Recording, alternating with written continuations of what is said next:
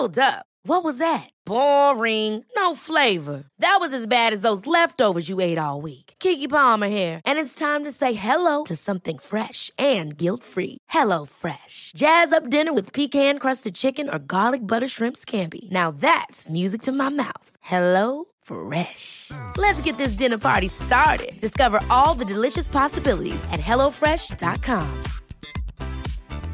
Planning for your next trip? Elevate your travel style with Quince. Quince has all the jet-setting essentials you'll want for your next getaway, like European linen, premium luggage options, buttery soft Italian leather bags, and so much more. And it's all priced at 50 to 80% less than similar brands. Plus, Quince only works with factories that use safe and ethical manufacturing practices. Pack your bags with high-quality essentials you'll be wearing for vacations to come with Quince. Go to quince.com/trip for free shipping and 365-day returns.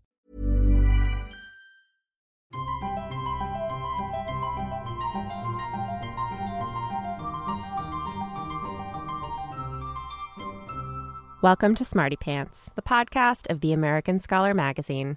I'm your host, Stephanie Bastek. Americans love a child prodigy. Shirley Temple, Princess of the Silver Screen, Bobby Fischer, tempestuous and peerless, Henry Cowell, one of our most brilliant composers. There's just something about kid geniuses that enchants us. Fascination at how differently they must see the world, and maybe even envy at how they've seemingly got it made. But in her new book, Off the Charts, The Hidden Lives and Lessons of American Child Prodigies, Anne Hulbert puts quite a few tangles in that narrative. She looks at a range of children who've made a splash in American culture over the past century, and how their stories have informed our approach to education and child-rearing. But nature versus nurture, it turns out, is just the start of the debate, even when it comes to geniuses. And if we can't even settle on an ideal model for raising a, big scare quotes here, normal child, how could we possibly have a mold for child prodigies? Anne Hulbert joins us in the studio to broaden the story by bringing in the voices of the kids themselves and taking us into the territory that you can't quite measure on a chart, so to speak. Thanks for being in the studio, Anne. Thank you so much for having me. So your book, I think, somewhat disconcertingly, for those hoping for a how-to manual, doesn't exactly offer the answer to what makes a child prodigy successful. And you certainly question the idea of success in a way. What was your goal in writing the book? I think I took my cue from the first of the prodigies I read about, Norbert Wiener, who said the thing he resented about the way people approach prodigies is that they're always looking for either a cautionary message or a sort of exemplary model. And really what's interesting in these extremes is seeing what early childhood precocity is like in childhood and then sort of examining with a little less fascination about what the future will hold, what does unfold. And the general context in which each of these stories plays out. So all of those concerns, I think, led me not to the let's find a clear-cut lesson here approach. So how did you choose the young Americans that you profiled? Were you looking for contrasts or even contradictions in their life stories?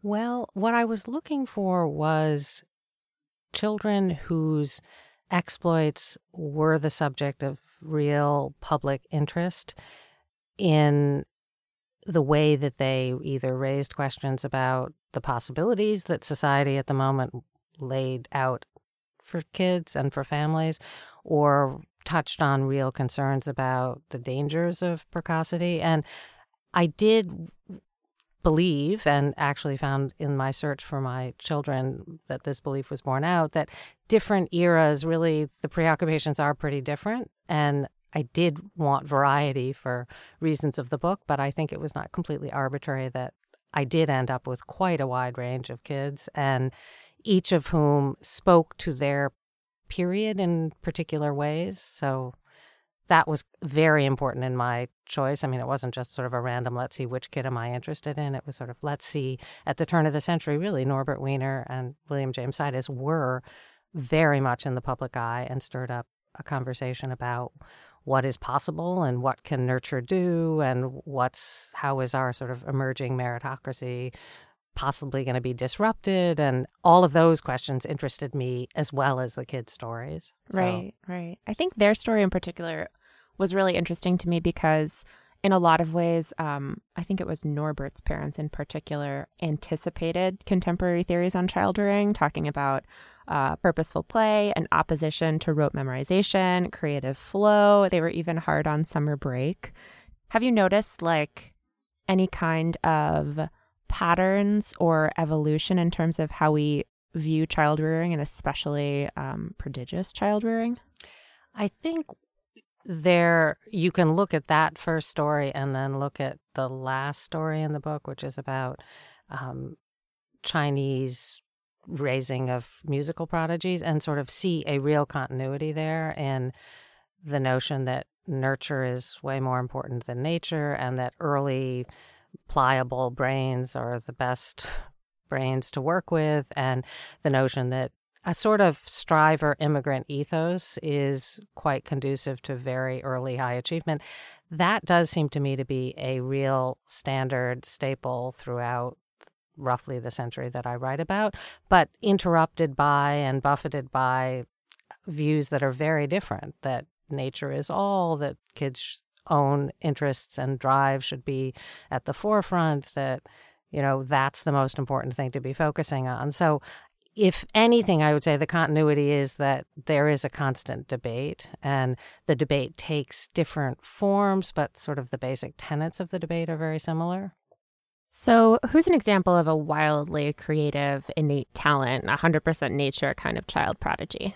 Well, I would say if you think of the second chapter about Henry Cowell, who grew up to be one of America's, I think, most important modern composers, and he's a rough contemporary of Norbert Wiener and William James Sidis, whose fathers are saying it's all nurture, not nature. And his mother is completely of the other view, so is his father, that their kid is a complete natural when it comes to music. They know nothing about it. He gravitates to it.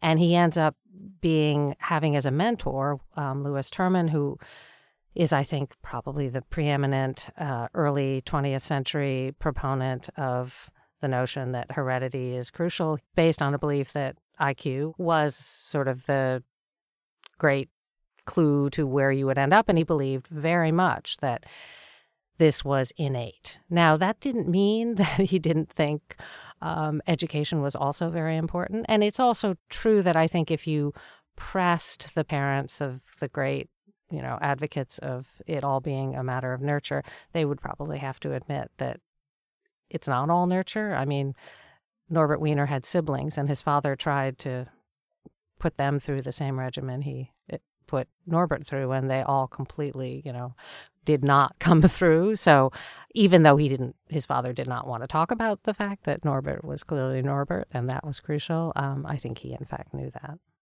Do you think there's any kind of difference between the way that creative genius, for want of a better word, is nurtured as compared to like mathematical or a more easy to measure genius?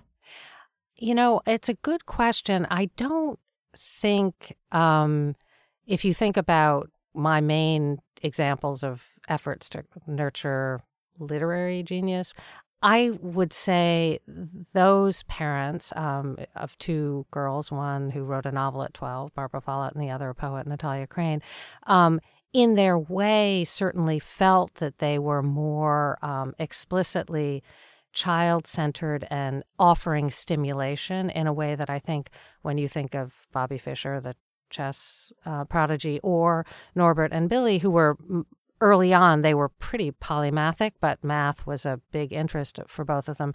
There is more of a sense of a kind of obsessive drive on their part that's crucial to the mastering of the rules that are key in those fields, which are the ones that are generally associated with prodigyhood, are more rule-based, less free-form and imaginative. I mean, I think the whole idea of a literary prodigy is kind of an anomaly, which is part of the reason it interested me.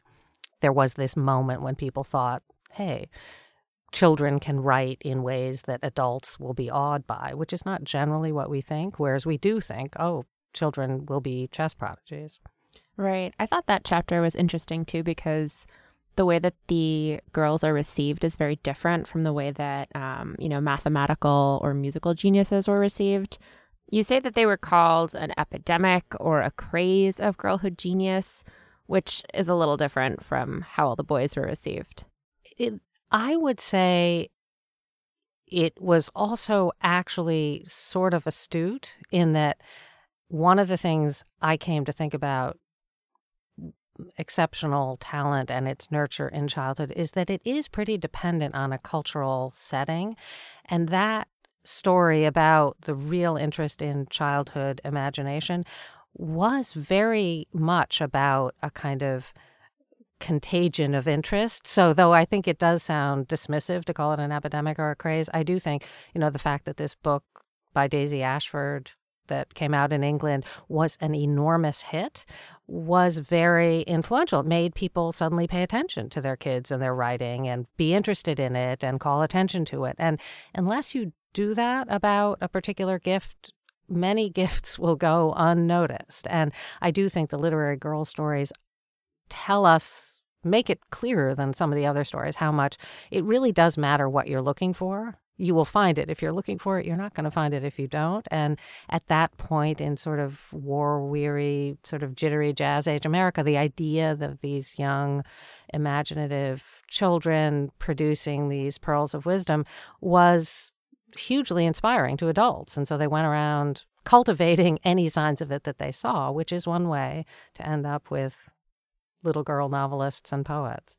It reminds me a little bit, in a way, of today's parents who, there's a critique of Americans being helicopter parents and really hovering over their precious child. Like, every child is special. Every child has a gift. It seems like people are looking again in that same way. Do you think they're finding things? Yeah. No, that's a good question. I do think that part of our version of the helicopter hovering is the antithesis of what it was then. And that is, we're looking because we want to capture early on the signs of promise and make sure to sort of get the fast track going with the view that these are going to be kids who ultimately will go to all the right colleges and be, have a trajectory that is kind of an uninterrupted and rather adult-oriented vision of what a trajectory should be. That was so not the view, really, for these literary girls. And part of their allure was the fact that they seemed out of the routinized world that adults inhabited. And one of the great mentors of Natalia, Louis Untermeyer, he would say sort of, don't send them to college, which in its way, not a very helpful bit of advice either. But it was a pushback, I think, against some of what I would say we now rather readily embrace. Mm-hmm. Speaking of people who I think are outside of the norm, a lot of the prodigies that you profile are neurotypical, or I guess super, super neurotypical. They're very, very extraordinarily intelligent. But you also include a number of kids who are labeled as savants who, might fall in the autism spectrum now, like Matt Savage or John Jacob Barnett. So what's different about the way those talents are cultivated? Well, one of the things that really interested me about those stories is that they became a real interest.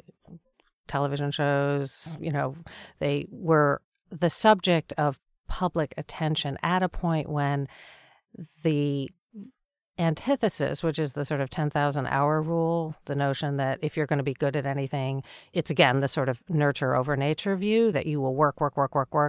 Savantism sort of tends to be associated with this whole idea of just spontaneous gifts. You discover it, untap it, there it is, blooming forth. And what struck me was, the cultural desire to appreciate both, or in a way to pay tribute to the savant version at precisely the same moment we were really obsessing over the sweat version in a way. But when you actually look at these stories, you realize how much neither of them quite fits the paradigm. That is 10,000 hours, you will put those in if you're kind of getting real feedback early on that you're good at it. And in the case of the savants, how much work did go into the honing of Matt Savage's talent. I mean, he absolutely had an amazing ear after auditory integration training, but he also spent, and this is, I think, part of the autistic dimension of his situation, was he did love repetitive work, and he had incredibly laser focus in his way, and all of that, I think, was extremely conducive to the flowering of his talent as a jazz composer and pianist. So neither is quite the pure version of what they seem. Right. Do you think we're getting better at not creating these dichotomies between, inspiration and sweat or whatever? Because it seems like over the course of these stories, children and parents talk about their experiences in sort of similar ways, sometimes different ways, other times. But I think like now there's a little bit less lying. Yes, I definitely felt that sort of the rough trajectory, and I don't want to be too schematic about this, but that sort of the post-war half of the book, children end up having a little more voice, and they get to, not that they didn't have a huge role to play in the development of the talent of the early kids, they did, but they were not talking back to their parents because that's not what kids did. And they were not saying when the pressure was too much or I don't like the way this is unfolding. And I think that became more possible in the sort of post-war era when, adult authority was more in question than it had been before. And I do think that the developmental recognition that in the end, a talent is really only going to flower productively if it is a talent that a child feels some real ownership of, that the drive that they feel is theirs. And I do think that's made a huge difference. Right. It seems even if their talent or their focus or their passion, even if it's not really their passion in childhood, is forced on them by their parents, later on a lot of these kids go on to do just that and to sort of accept it as part of their story. I'm thinking of like John Stuart Mill famously, who, ingested political economy thanks to dad, almost committed suicide, and then still goes on to be a great philosopher. Right.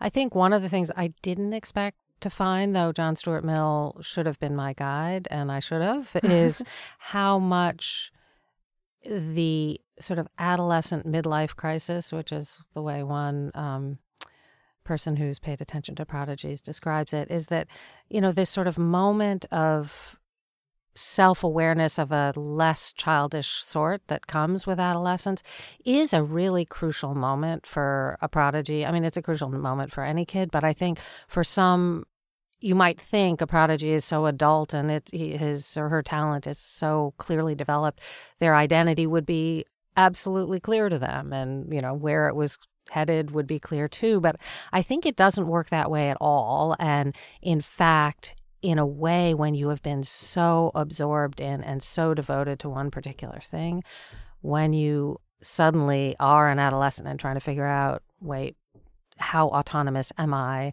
What is the source of my drive? What is the direction I want to take it? It can be truly a major reckoning, especially when so many expectations have been created, which is inevitable when your talent is great.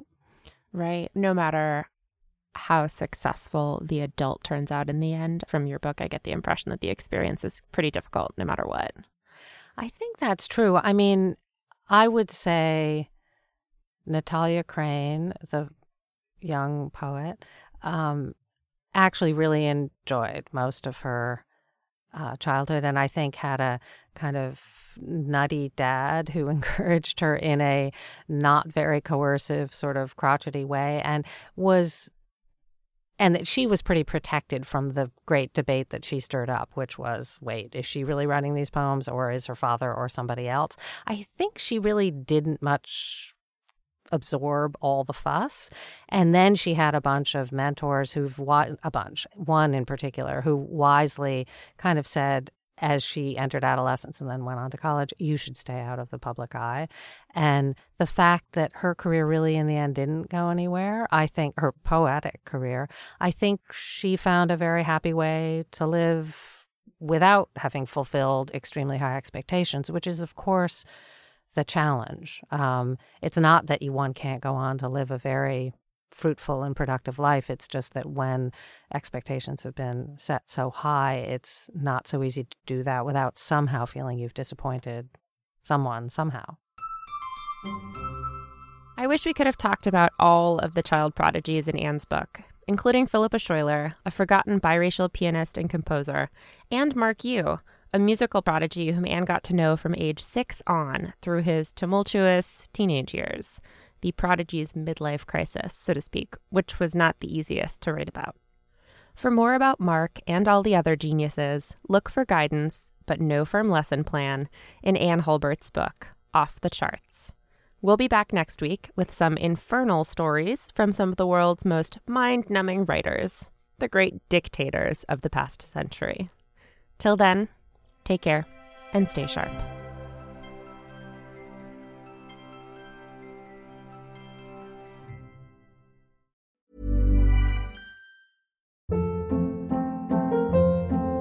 Hold up. What was that? Boring. No flavor. That was as bad as those leftovers you ate all week. Keke Palmer here, and it's time to say hello to something fresh and guilt-free. HelloFresh. Jazz up dinner with pecan-crusted chicken or garlic butter shrimp scampi. Now that's music to my mouth. HelloFresh. Let's get this dinner party started. Discover all the delicious possibilities at HelloFresh.com.